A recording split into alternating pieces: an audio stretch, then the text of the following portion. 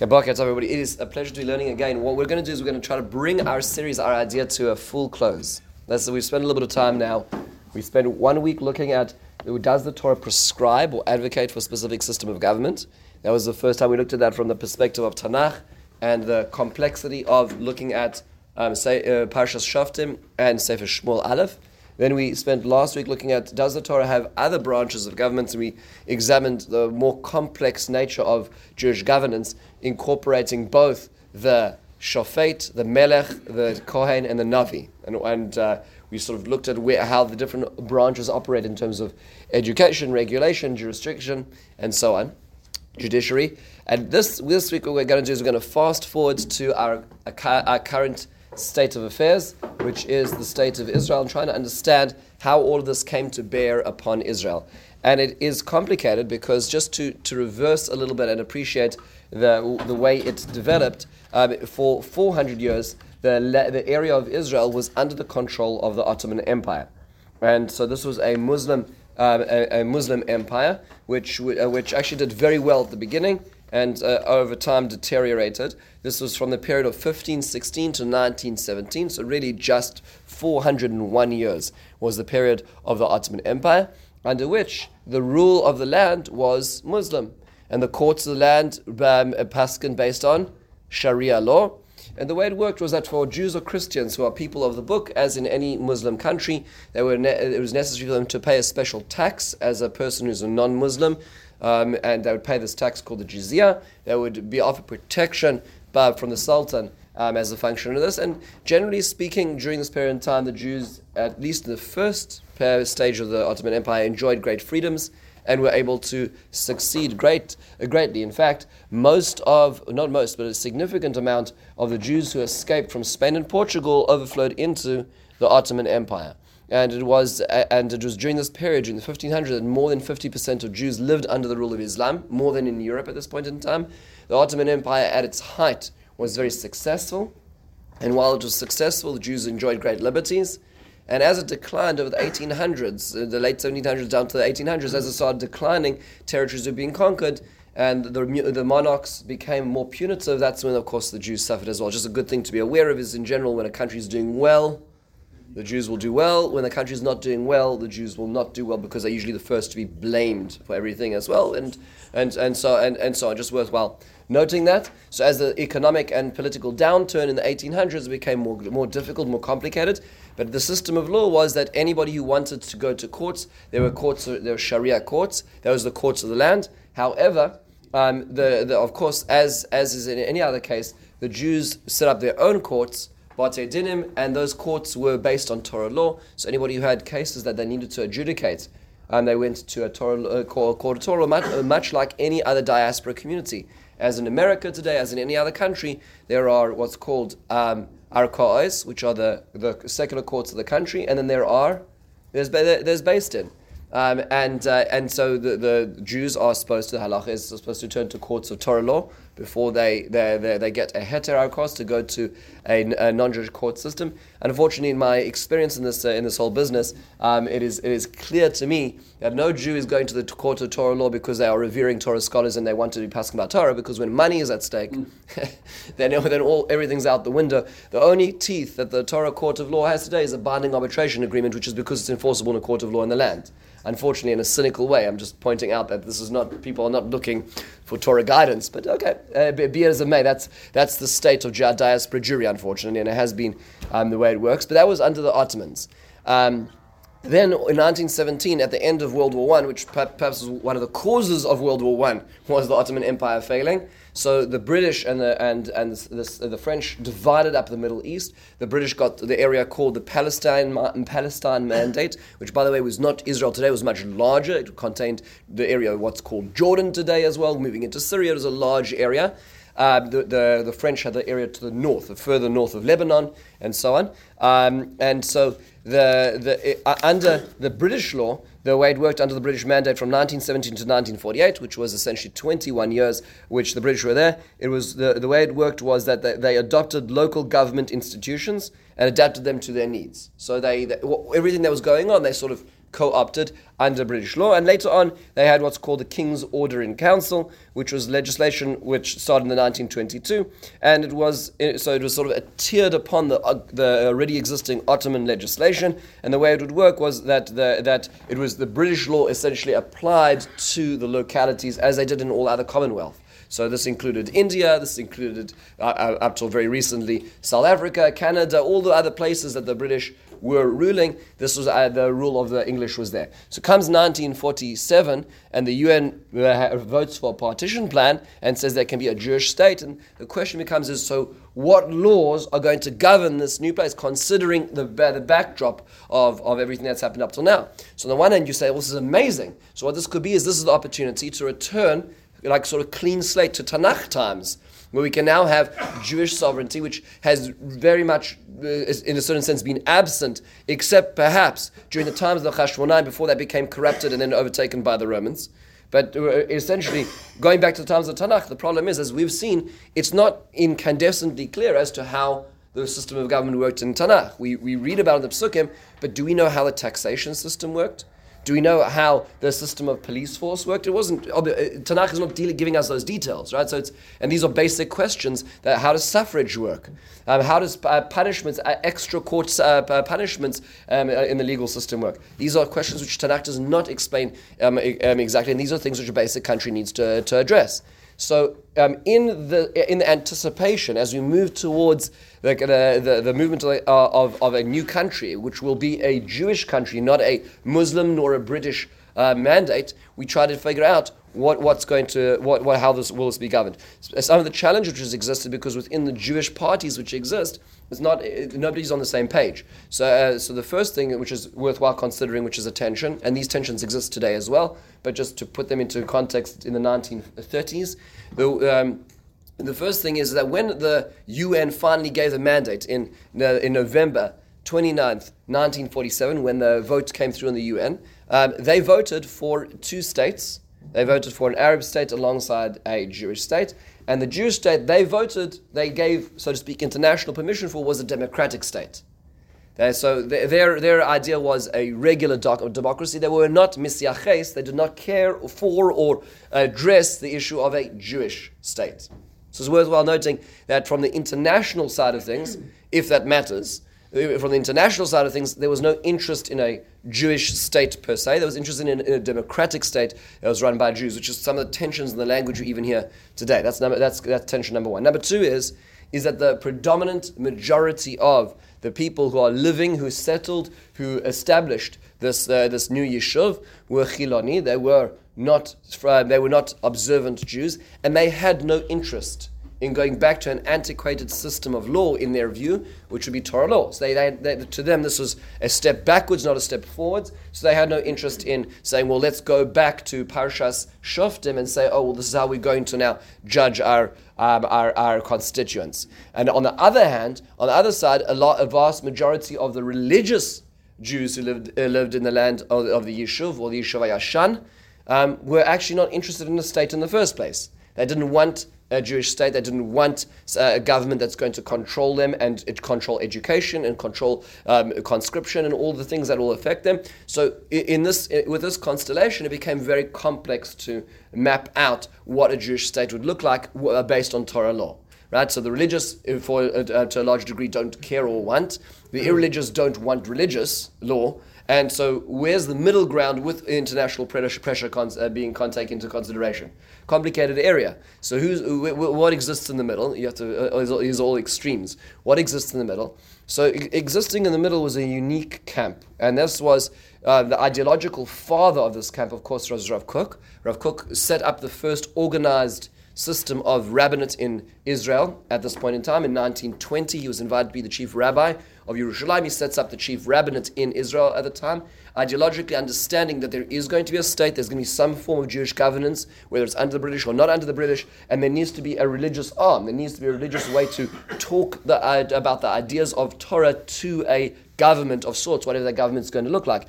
He was the only one who was willing to deal with we'll call it, all the secular parties that were creating the governance of the Jewish settlements, and deal with them. Many times having to hold the line and represent the Jewish values and say we can't cross this line.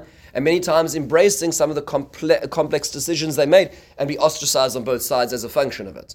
That's what happens when you try to bring people together.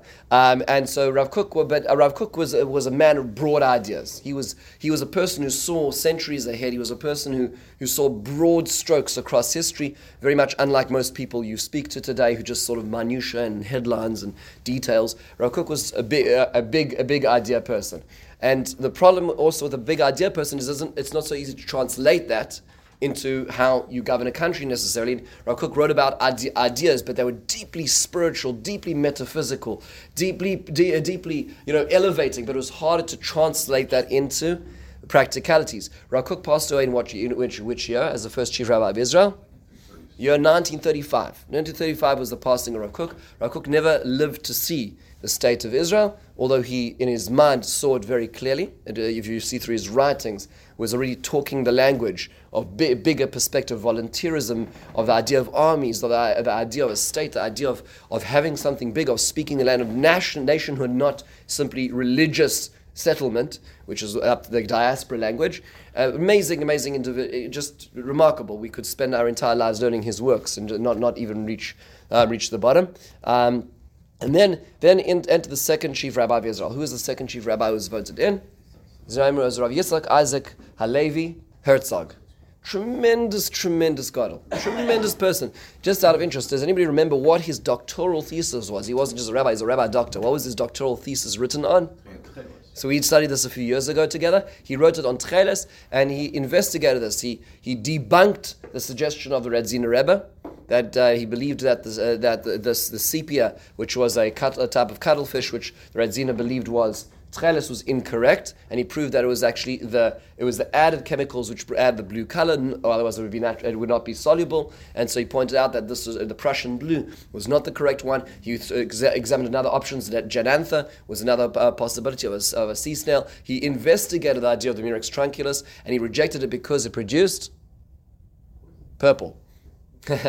He produced argaman. That's where we get argaman from. The reason that Rav Herzog was not aware of yet in his experimentation was this is just all a side point, was because it depends how you dye the wool or how you dye the material. If it's exposed to sunlight during the process of dyeing, it turns tcheles, not argaman.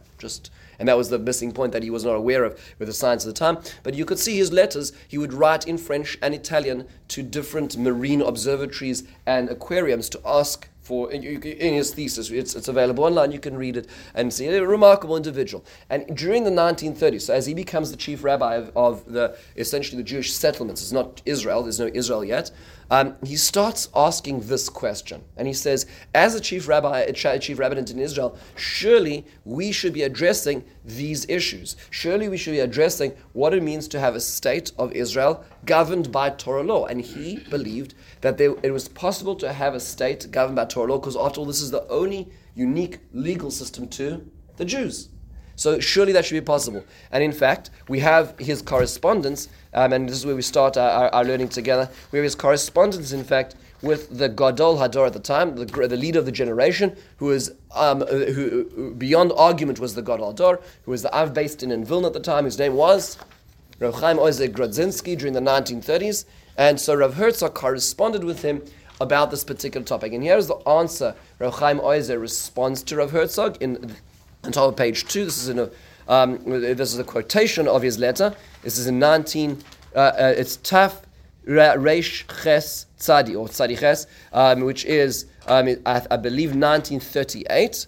And in it he says, the second line in the source is, Al Davar Ibud HaChukah Shel Shilton HaTorah B'Medina HaEvris B'Nogea LeMishpatim. Concerning establishing a Torah mandate or Torah system of law in this new country, Zeu be'emes inyan kosher. It is a difficult matter, says Rav Chaim Ozer. Shera'oi li'yashev harbe bozeh. It requires a lot of thought. It requires a lot of careful consideration. Levi maskil harishon chashavti ulay efshar lesader be'ofen zeh she'ashoftim b'dinei mamonos Bein Yisrael lechavero yihu harabanim sheyuchlu lahazmin uloitzi psak din shekoicho yafe al pi hachoik. Maybe when it's law which governs Jew to Jew, it should be based on basic Torah law. Maybe there needs to be another system of law for Jew versus non-Jew, right? Because they won't necessarily subscribe to Torah law, and guess what? There are going to be other non-Jews who live in the state. And Rav Chaim Ozer was clearly aware of this fact, and is still the fact today. Israel is not a fully Jewish state. It has many minorities who are not Jewish. He says, and regarding basic theft and theft law and punishment, he also suggests,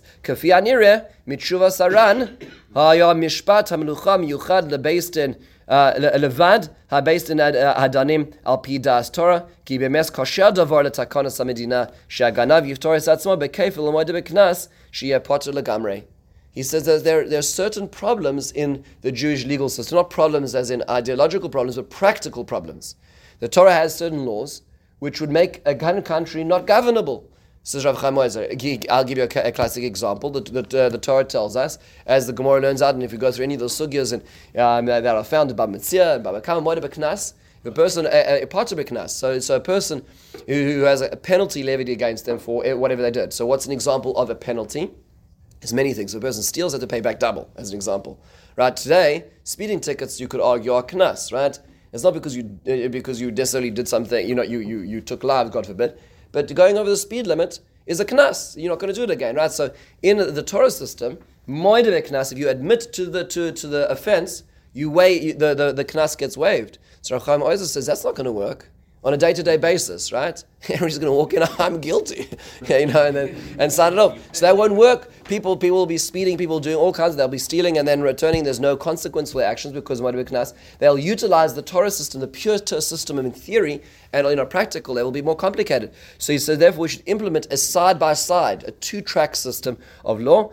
And where does he say is the precedent for this? It says Rav Chaim Ozer, the Ran, Rabbeinu Nissim. We just looked at Rabbeinu Nissim last week, where we saw that Rabbeinu Nissim says there must be two tracks of government. There must be what's called Mishpat HaMelech, and there has to be the Beis Din. Beis Din's job is not to govern society, but to adjudicate din emes la'amiyato, what HaKadosh Baruch Hu wants human beings to govern, to have pure law. However, that's going to have trouble when it comes to certain aspects of society. So to catch the gaps, there's a king. And the king will adopt a certain law, which will be a universal law, which will apply itself and therefore keep society in check. So he's suggesting maybe having two tracks of government because of, number one, some of the loopholes that people will abuse, and number two is because of the non-Jewish constituents of such a country. That's his observation. Yes?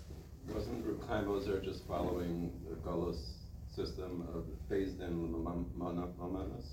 I don't think so. I think Rav Chaim Ozer is also, again, looking at a bigger picture, and he's saying the reality is, as much as you'd love it to be a system which works in theory and is only Jewish, that's not the reality of what the system is, and he's right. Israel at this time and now is still such. I think that's what he's saying. I don't think at all he's translating Golos. I think he's saying Tzarech Yashiv Bazeh means to say this is a very big question. And he's right. It's a very big question.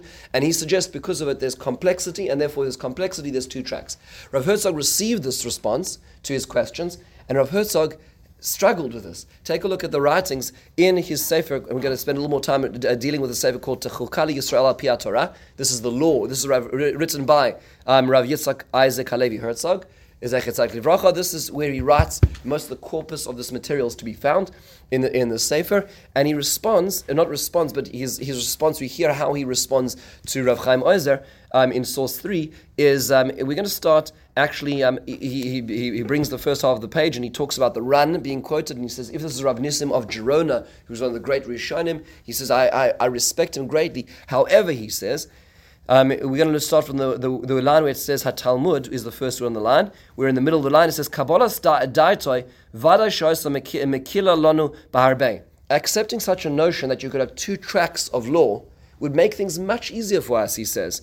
Avalani Ro'ek Shaim Gedolim Liyashva. I have a lot of difficulties in amalgamating such an approach in a practical way. Acharei V'idas Pil, after the, what's Pil? Peel Commission. the Peel Commission. That was when the Arabs were rioting against the influx of Jews. So the British set up the Peel Commission under Lord Peel, who did an analysis of the lay of the land, and it led to a very restricting paper called the White Paper, which restricted access of Jews entering. It's worthwhile reading the Peel Commission. You can read the report. But the Jews were not allowed to enter from Europe. So in the 1930s, as the Jews most desperately needed a haven, the British closed the doors of Palestine to be a place for 7 millions of Jews could have been saved, but as a function they were not. He says, כשעמדנו אז לפני ההצעה החלוקה ויסוד המדינה היהודית שהזכרתי במכתב אל גאון רב חיים עוזר זיכרונו לברכה על דרך עצות ודרכים להתגבר על הקשיים העומדים לפנינו בנוגע למינויים של נוכרים שאינם בני בריס. And he says, I dealt with some of the difficulties of what you have is non-Jews who are in the country and taking positions of power. שהרי חוק הוא בדיני התורה כל משימות שאתה משים לא יהיו אלא מקרב אחיך. Because the Torah tells us that it can only be Jews who take offices of power in a Jewish state. והוא ז"ל בתשובתו רמז לדרשת הר"ן ז"ל הנראה לעיל. And the Rabbi Chaim Ozer quoted Rabbeinu Nissim as a possibility of a two-track government. Chazarti v'kosavti loi sheleda'ati ein ze miskabel b'tor pisron. He says, I can't swallow that. A Torah system has to be diluted to have a Torah system and a Torah plus system. He says, it didn't make sense to me. V'shuv lo kibalti mimenu shum teshuvah b'osa inyan. And I never received a response to this. So the trail went cold in this. Now, by the way, it is 1938. Just to appreciate things, it's complicated. Rav Chaim Ozer is about to pass away at this point in time. It's the looming of Germany and the World War II is about to happen. So it's a complicated time. It may not have been an ideological fact that this correspondence did not continue. Nish'arti ani bedati, and therefore I remain in. I hold my position strong, which is what? שלא ייתכן שבמסגרת חוקי התורה נקבע מקום לשתי סמכויות מקבילות. It cannot be that you have two parallel systems. כאין בתי משפט של דין ובתי משפט של יושר, וכך משפט המלך שנהגו באנגליה עד תקופה ידועה. It's not acceptable to me to have two systems of government. The Torah is sufficient by itself to have a system of government.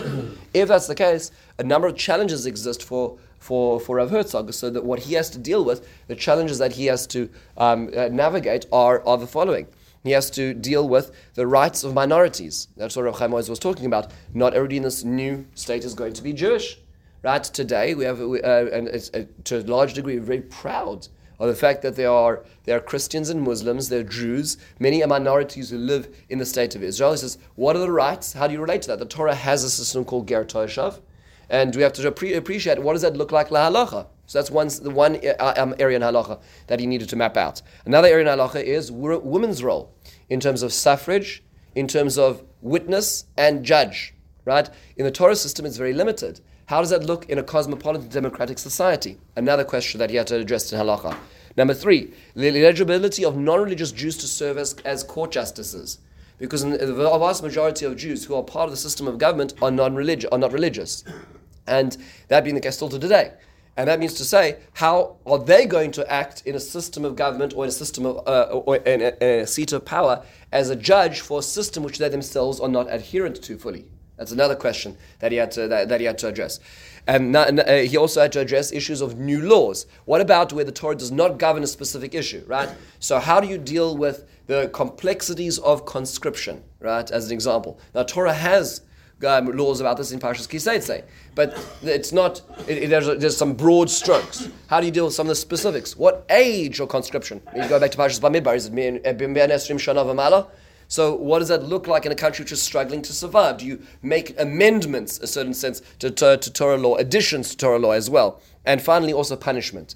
You need to have certain punishments based on the evolving system. So let's say, when you get cybersecurity threats, how do you deal with people who are infringing in that area? The Torah doesn't deal with that, right? Explicitly. We have models, but it's not so easy. So so these are all the issues that he needed to address, and he started addressing them. So in fact, and just as a quotation of Rav Herzog, by the way,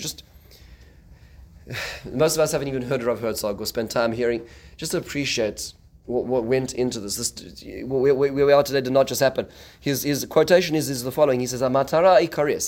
This is not in our sources, but just a quotation of Rav Herzog. He says, "My main goal, Sheli, Haisa laharois, to show shekaima efsharus litzor chukah lamedina yehudis.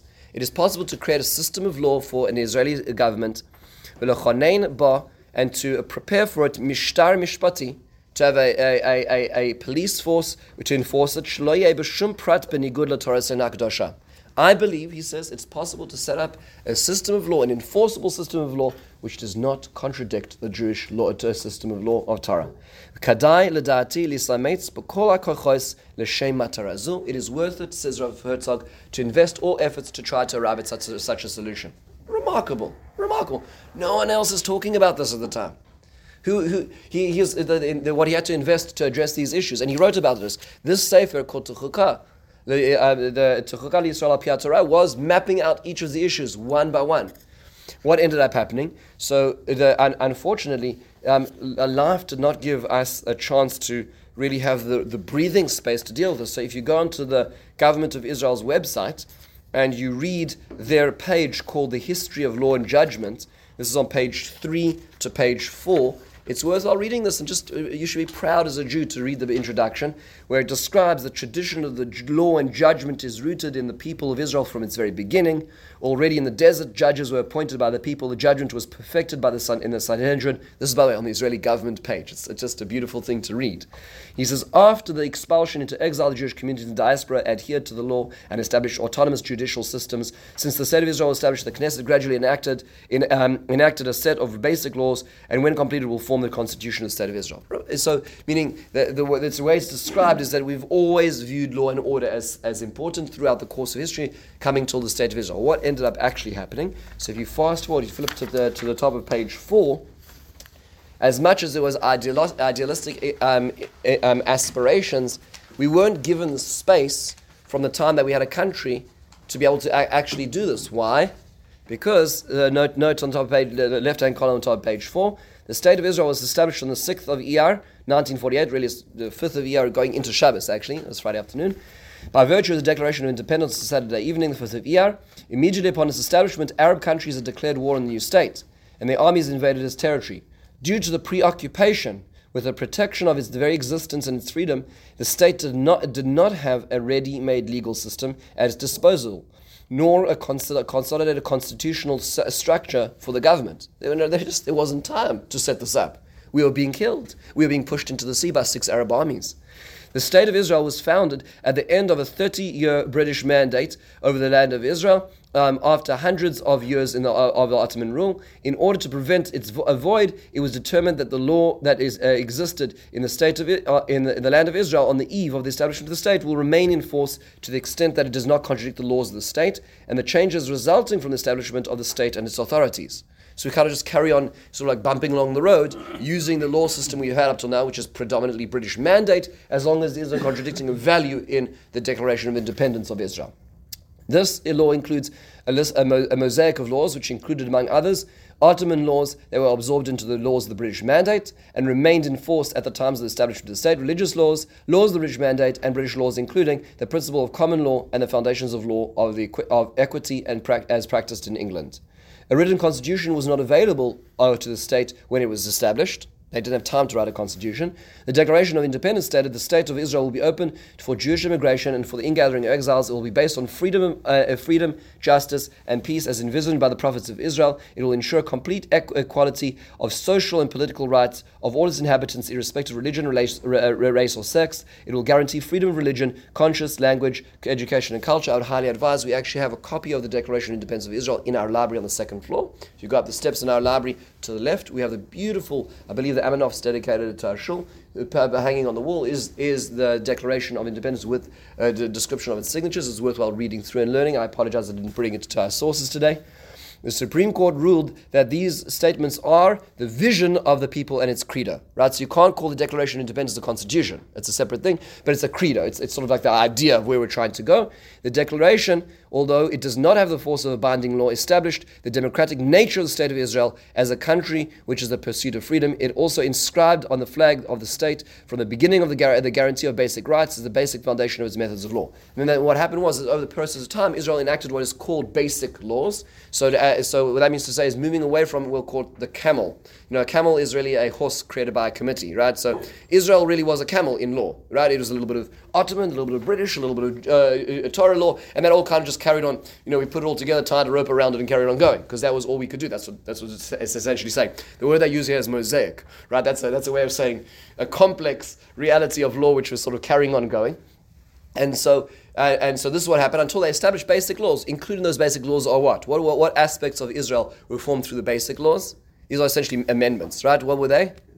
So included in these are the fact that there is the president of the state, the Knesset, the government, the judiciary, the comptroller of the state, and the army. These are examples of basic laws which were enacted, and it took a long time because you needed a vast majority of Knesset to pass each of these laws, and it often took a number of Knessets or sittings of Knesset in order to pass a basic law, which slowly but surely builds up what the state of Israel is, with the hope and the aspiration to create a constitution which has yet to come.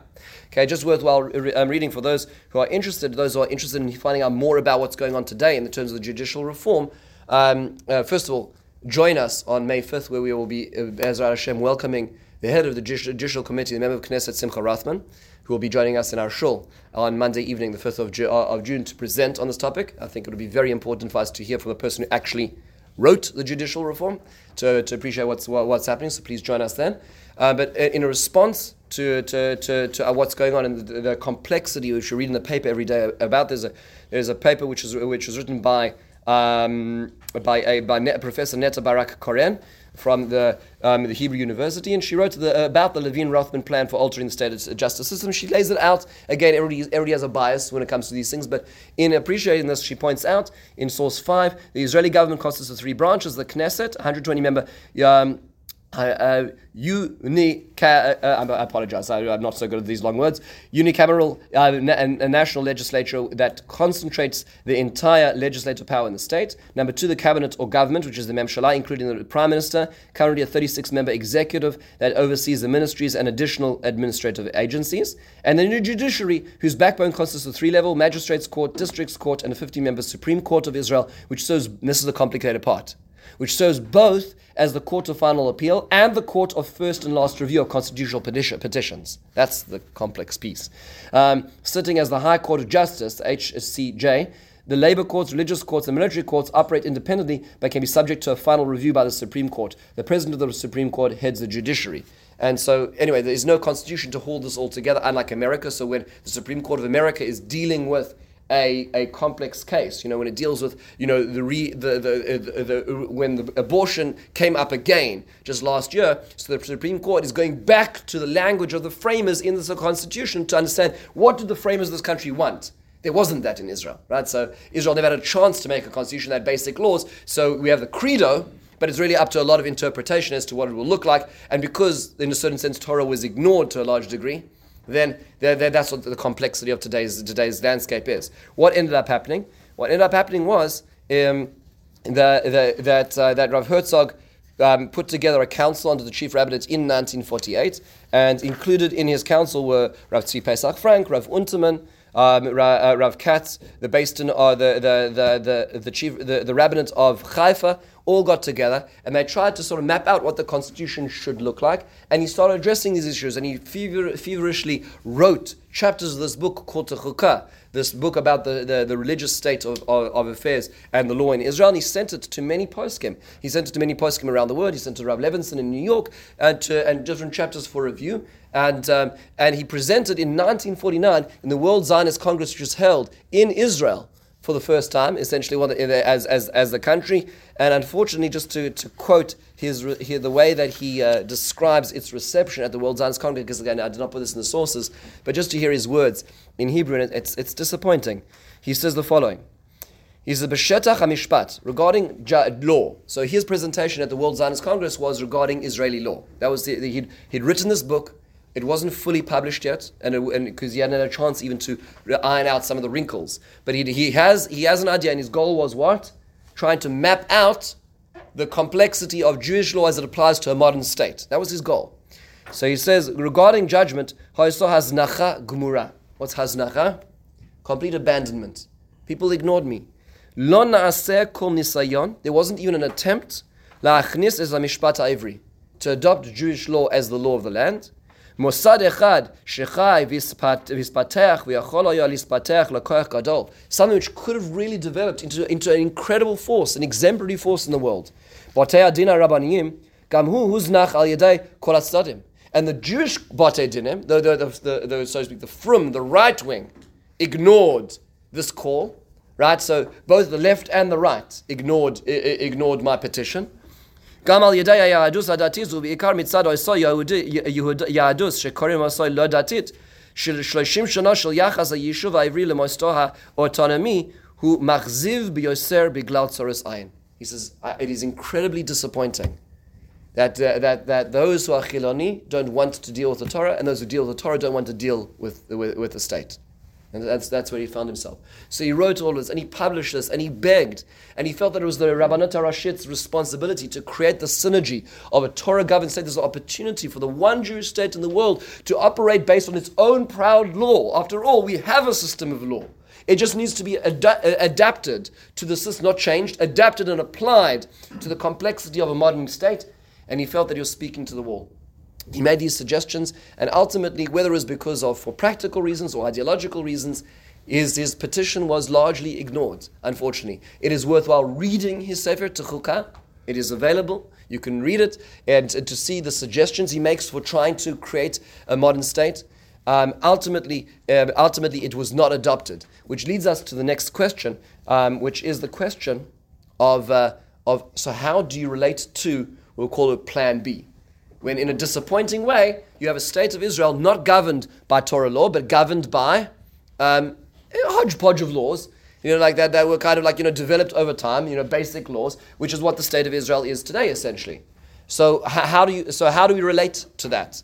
So that became the next question of standards. So it's worthwhile just reading the writings of Rav Kook on this. Rav Kook already could see this going on. And in the first source, I skipped this over, Rav Kook wrote in his writings in Mishpat Kohen, which was his response. Rav Kook wrote about everything. Mishpat Kohen was his response, his halachic response. In the middle of a very long teshuvah, not on this topic, he says in source 1, he says the following, the end of the first line, Shibizman she'ein melech, he says, at a time when there is no king, there's no one authority, back to page 1, source 1, since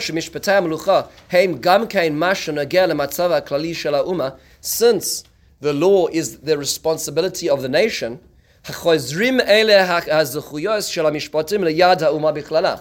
the king is absent, then where do the rights or responsibilities of rule go? Back to the people. This is just, to say this again, he hasn't even seen the state. It's amazing to see this, to hear this. He says, therefore, חוזרים אלי הזכויות המשפטים ליד האומה בכללה, ובייחוד נראה שגם כל שופט שקם בישראל דין מלך יש לו לעניין כמה משפטי המלוכה, ובייחוד למה שנוגע להנהגה הכלל. And therefore, the king becomes the democratic process, right? So, therefore, the way Rav Kook looked at it, and in a very, sort of foresight that he had to understand that it wasn't going to be so simple as Rav Herzog was suggesting, to create a Torah-governed society. When you have a democratic society which elects certain laws, then those laws become the system of governance in the place of the king, which you have to respect.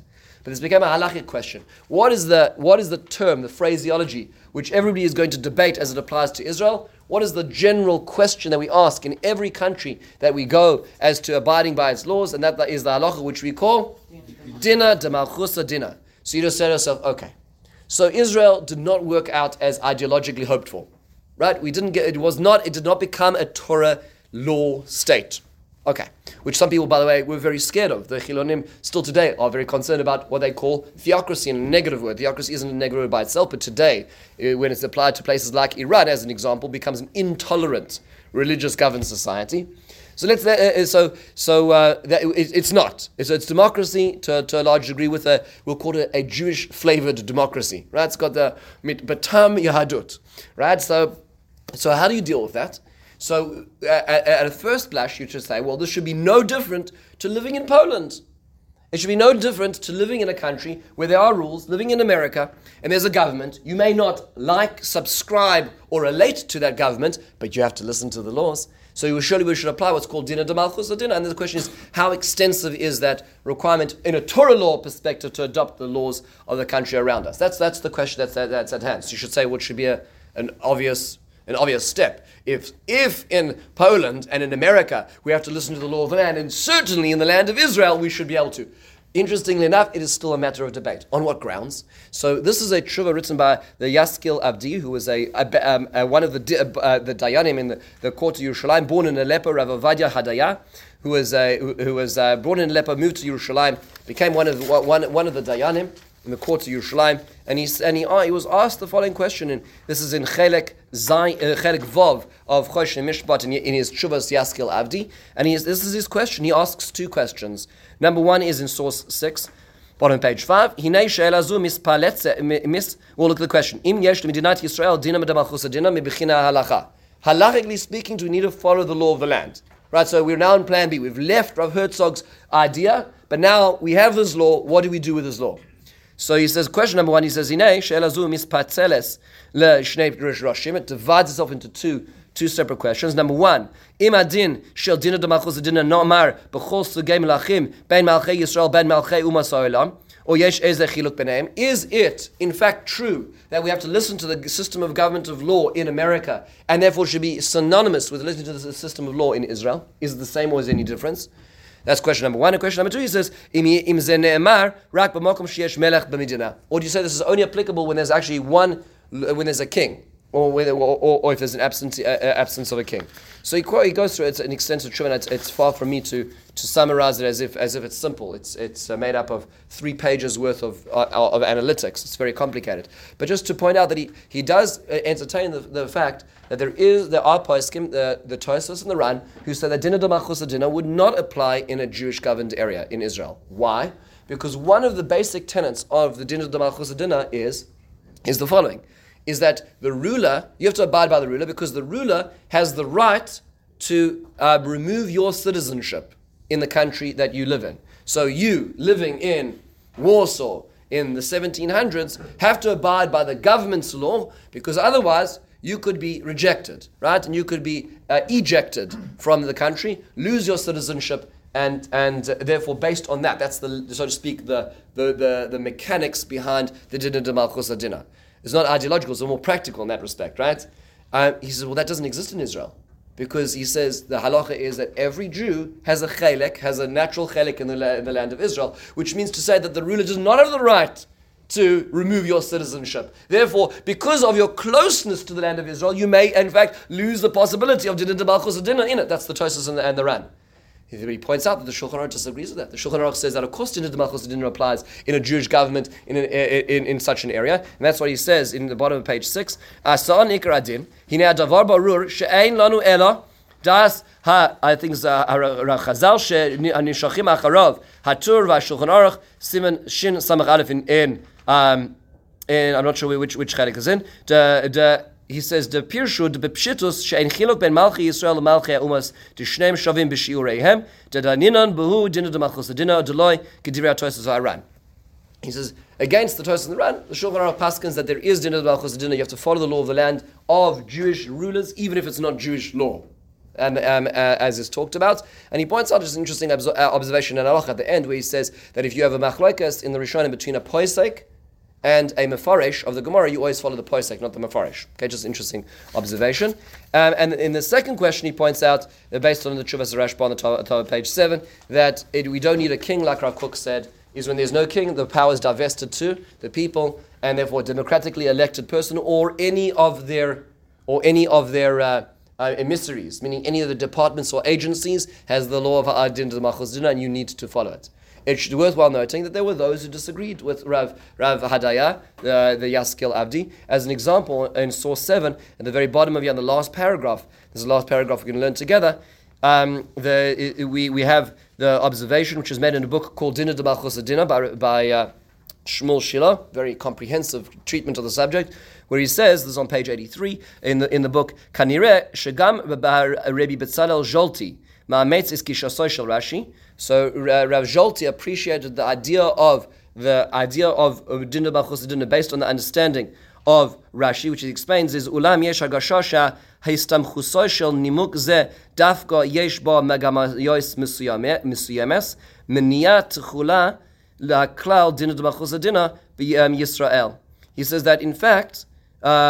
He says it does not apply. Dinah B'chus Dinah does not apply to Jew versus Jew or in a Jewish country governed by Jews. B'psak din shel hamiyut b'shivtoi kedayan b'beis hadin hagadol li'irurim kosev harav Zolti lefi shitas Rashi shaklal Dinah B'chus Dinah mevusas ala uvda shebnei Noach nitztavu ala dinim. What is the source of Dinah B'chus Dinah? He says it's based on the fact that the halacha is one of the 7 mitzvahs of universal mitzvahs which govern all of humanity. Is you need to set up courts of law. As a function of that, therefore, you need to listen to the court of law established by those countries as a function of the fact that they have the responsibility to do so, right? He says, however, one of the 7 mitzvahs of the Jews is not to establish a system of courts, like a universal system of courts, like non-Jews are.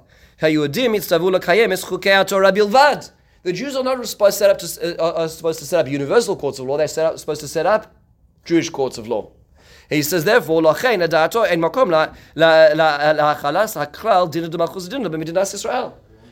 his observation is Dinah B'chus Dinah is a uniquely diaspora experience where you're in the B'nai Noach, in the Gentile existence, and in the Gentile existence you have to abide by their laws, and therefore, because it's a mitzvah for them to set up their such courts, you have to listen to them. But in Israel, there is no such thing because it's not a Gentile state. It's a Jewish state, and if it's a Jewish state, we already have a system of law. We don't need arkaos. We don't need systems of courts of law outside of that, and therefore there is no basis for listening in that respect. Remarkable. Therefore, in a certain sense, we have to really turn to the religious side of the Bate Dinim in Israel rather than the law, which creates complexity. And this sort of paints the landscape of where we stand today. The complexity of Israel. Israel is a very complex place. There's no immediate solutions. There's no one-size-fits-all solutions in the land of Israel in anything. I remember I was driving along the Route 443. It's one of these roads from Yerushalayim. And the tour guide was explaining, how complex it was to arrange because Arabs and Jews would be driving on the same road, then there'd be terrorist attacks. But to make construction in international law was so complex that they'd make underpasses in such a way that in this area wasn't against international law. It's so everything is complex. Everything is complex because this when it's real and when the issues really matter, it's complex. And similarly as well. Does anyone disagree with that last statement? Yes, Rav Yaskil Avdi. Because there is a Gemara Sanhedrin that says less midi. Yes, good. Less on a midi. Daf Nun Vav. Good. Good. Yes. That's what I remembered. Very good. Basically, at some level, we have, by extension, what we do, but Moshe, what Rav Zolti is saying, just a brilliant observation. Rav Zolti is saying like this: Leis la midi is a law that there's nothing that a non-Jew is commanded which we don't have. But what Rav Zolti is saying is, we have more. We have, right. Meaning he's saying, we got a whole system. It's called the 613. It was wrapped up in 5 books. We have it. Right. We have the whole system. So why is there a responsibility to go listen to the outside systems to be imposed on us by a British and Ottoman? That wasn't that part of the deal. Right. So still it incorporates the Islamidi. So today we live in a complex reality. We live in a reality where, and this sort of paints the scene for where we are today without going into the complexity of judicial reform, but understanding why you have a predominantly irreligious society which has set up systems of law, created basic laws. The system generally works in also sort of in the shadow of international law, sometimes superimposing or overstretching its law, its reach with the UN, which is not a system of law. Making all kinds of anti-Semitic attacks on Israel. Last year there were 25 criticisms against countries, 13 of which were against Israel, 12 against the rest of the world, while there was a war in Ukraine, while China... Anyway, so understanding what's going on while that happens. At the same time, you have one system over here which is more complicated because unfortunately in the Haredi system, which makes up 20-something% of Israel's society and growing, Baruch Hashem, and the Arab minority in Israel, which is also 20-something% of the population of Israel, also growing at a rapid rate. You have those two minorities or two subsets of Israeli society which don't actually subscribe to the idea of a shared contract or society, where they don't believe in the system that they're in. Okay, so much like treating like the Jews would treat Poland in the 1700s or the 1800s as a place to get by under, not be affected too much by, and get as much money from the government as possible while that's happening. So we're living where essentially moving towards 50% of the state is living in a place which ideologically does not relate to the government itself, does not view the government as necessary, and is sort of living in the world where this whole thing is not real, where you have a lot of irreligious Jews who are governing and saying this is all we have, and there's religious Zionists who are saying, well, let's try to reform it within the Torah as much as possible, and the Rabbanot Rashit trying to hold that all together as well. Very, very complicated system with many problems, but also at the same time, to its credit, many accomplishments as well, which is what we see in the state of Israel. And a little bit of this is the backdrop of the complexity of how we got here, and some of the attempts that were to arrive here, some of the rejections of those attempts, all for noble reasons, if you think about it. All the concerns on all sides, being too religious on the one side, being too irreligious on the other side, all very complicated issues, which leads us to the state of affairs today. I would like to invite everybody to join us on June 5th to hear a little more about today's issues and where it comes to the place of the High Court, its election process, the judicial reform. It's very important to understand this, but at least we spend a little time learning some of the sources. Again, only 3 hours, but at least suffice to say enough to start this process of learning. Thank you so much, everybody, for taking the time. Have a good